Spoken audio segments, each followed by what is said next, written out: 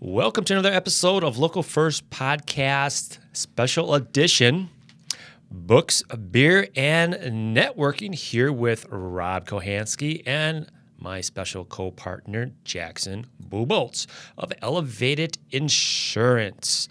Today we're going to be talking about Think and Grow Rich. This was a very popular book.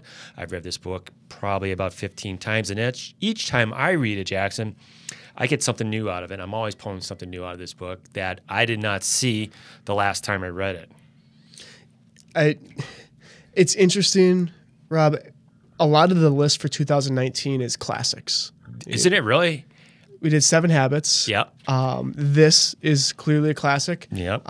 Later on in the year, we have Rich Dad, Poor Dad. Rich Dad, Poor Dad, yeah. And these are some of the books, and we talked about before jumping live here, you can't make everything required reading in high school, but gosh, Think and Grow Rich really gets to some of the core components of managing one's attitude, one's expectations, how to get there, and really in ways that, as we see throughout the book, doesn't matter the year it is, the industry, the gender or race.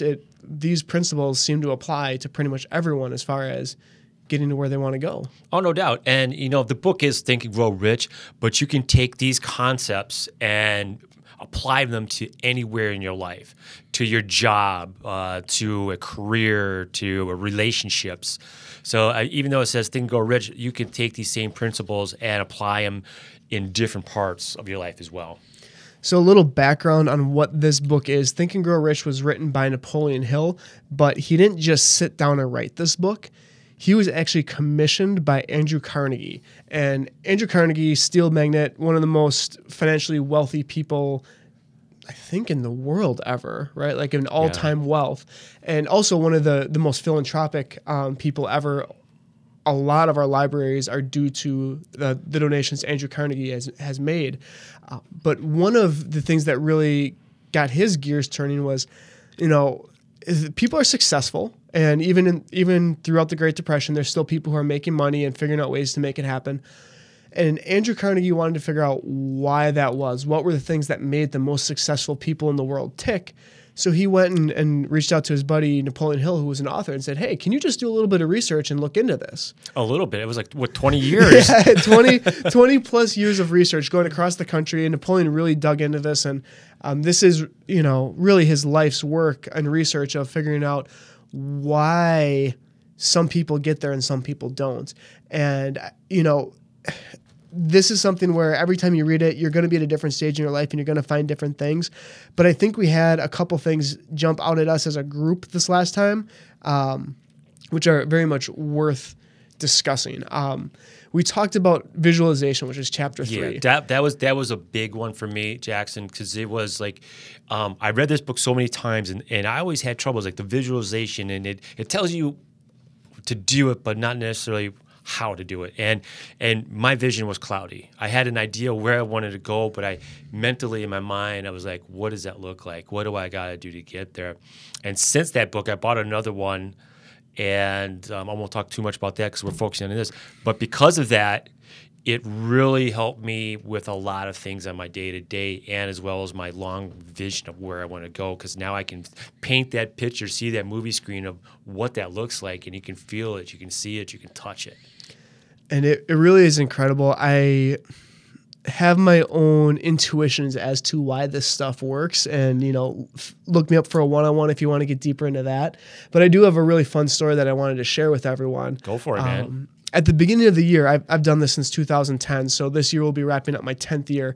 But I always start the year writing out my goals. I have short-term goals, things of which I want to accomplish in that calendar year, and then also long-term, bigger picture goals. So this pulls from both the ideas of the visualization from Think and Grow Rich, but also having a process and understanding that, at the end of the day, it's up to us to figure it out. We can't just hope for it. What are the actions that need to be taken to get us there? So as some of you may know, with my insurance agency, every time we run a quote, we set aside $10 for a donation to a local for-purpose organization. And last year we donated about, I think it was like $1,500, $1,700 to for purposes, and that was great. And this year I came into the year saying, you know what, I want to break $2,000 in cash. That would be a great number to pass out among the different organizations that are really creating good things in the community. And didn't really know how I was going to get there. I assumed that if I just did a good job and worked hard, it would happen. I work with an organization called Secure Futures, and they work with financial literacy for high school kids. Excellent organization. Definitely have a teach a person to fish mentality. I got a note from one of my carriers about a month ago from Erie Insurance, and they said, hey, we looked at the whole footprint of Wisconsin, and we are selecting your agency, Elevated Insurance, for the Community Service Agency of the Year Award. We have a $2,500 check. Which for-purpose would you like us to deliver that to? That's so awesome, man. And I had chills when I'm on the phone because I carry this list of goals around with me, and I knew my goal was 2,000, and just that one piece put me well over that goal. And, I would assume that we'll probably end up doubling the goal by the end of the year.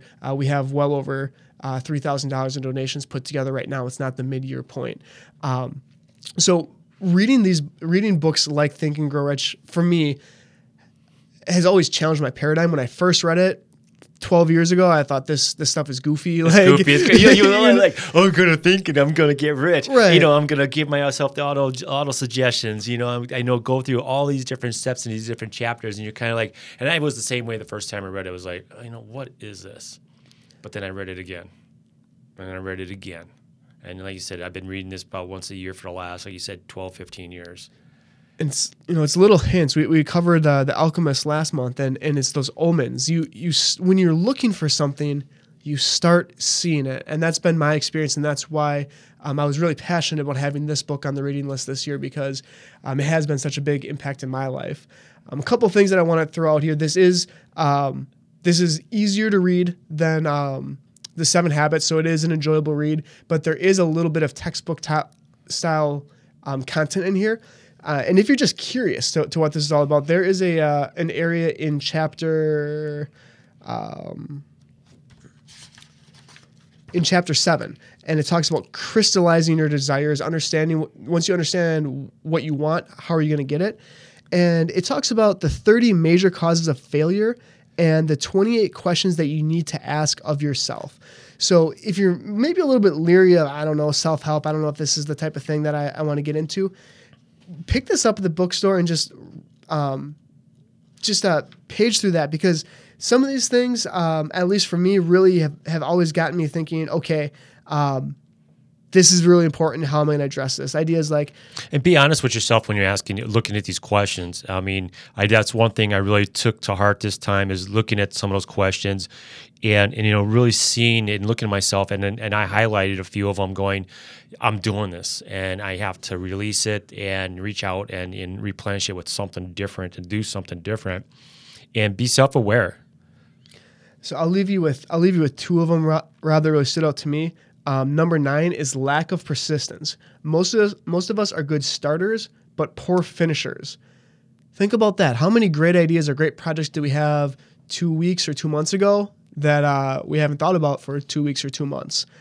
The other one that I really like is overcaution. As an entrepreneur, this is something that I had to battle for a long time as an employee, as someone who has a very young family at home. There's a lot of risk in going out and doing it on your own. But number 16, he talks about the person who takes no chances generally has to take whatever's left when the others are through choosing.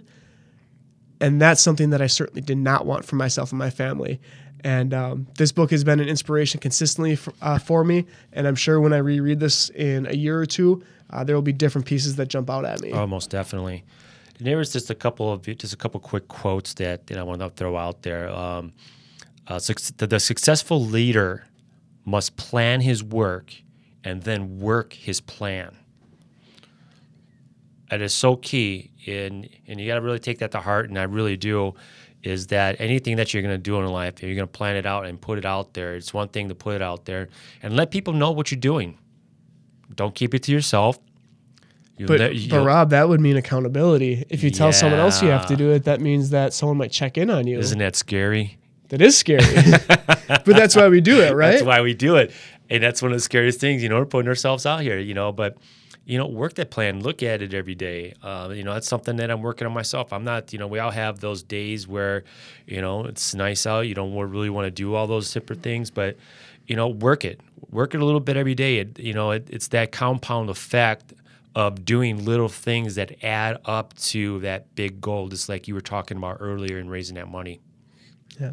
So Think and Grow Rich was the book, Napoleon Hill. I would love to have a conversation about this book with anyone who's interested. No doubt. Reach out to us. Yeah. Either online or LinkedIn, Facebook, wherever you're at. Let's have a conversation. And I have the next event.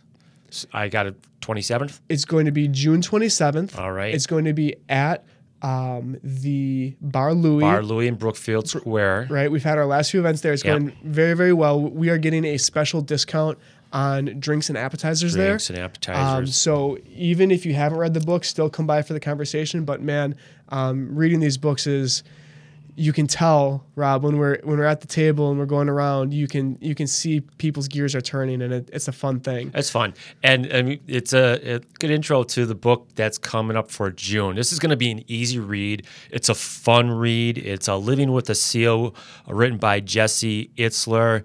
It's 31 days of training with the toughest man on the planet. So what he does is he basically hires this Navy SEAL to train him for 31 days, and he documents and talks about this journey. So you don't have to go and work out with the book, but it couldn't hurt. But it's a fun story, and there's a lot of really cool takeaways. I know when I read this book the last time, I couldn't put it down, so I'm looking forward to picking it back up and going through it again. And this will be a new one for me, Rob, but I kind of have a feeling this is one of those books that when you finish it, maybe you have a little different perspective on what you can and can't do, or what's possible in your life. You're right on point right there. Is like, what it really tests is, what are your limits that you set in your head and what you think you can do and you cannot do. So that's a great point to pull out. All right, well, I'm looking forward to talking about it at Bar Louie in Brookfield Square. June 27th, 3 p.m. That's right. 3 p.m. Come join us. Hang out, have some beer, network, hang out with some really cool people.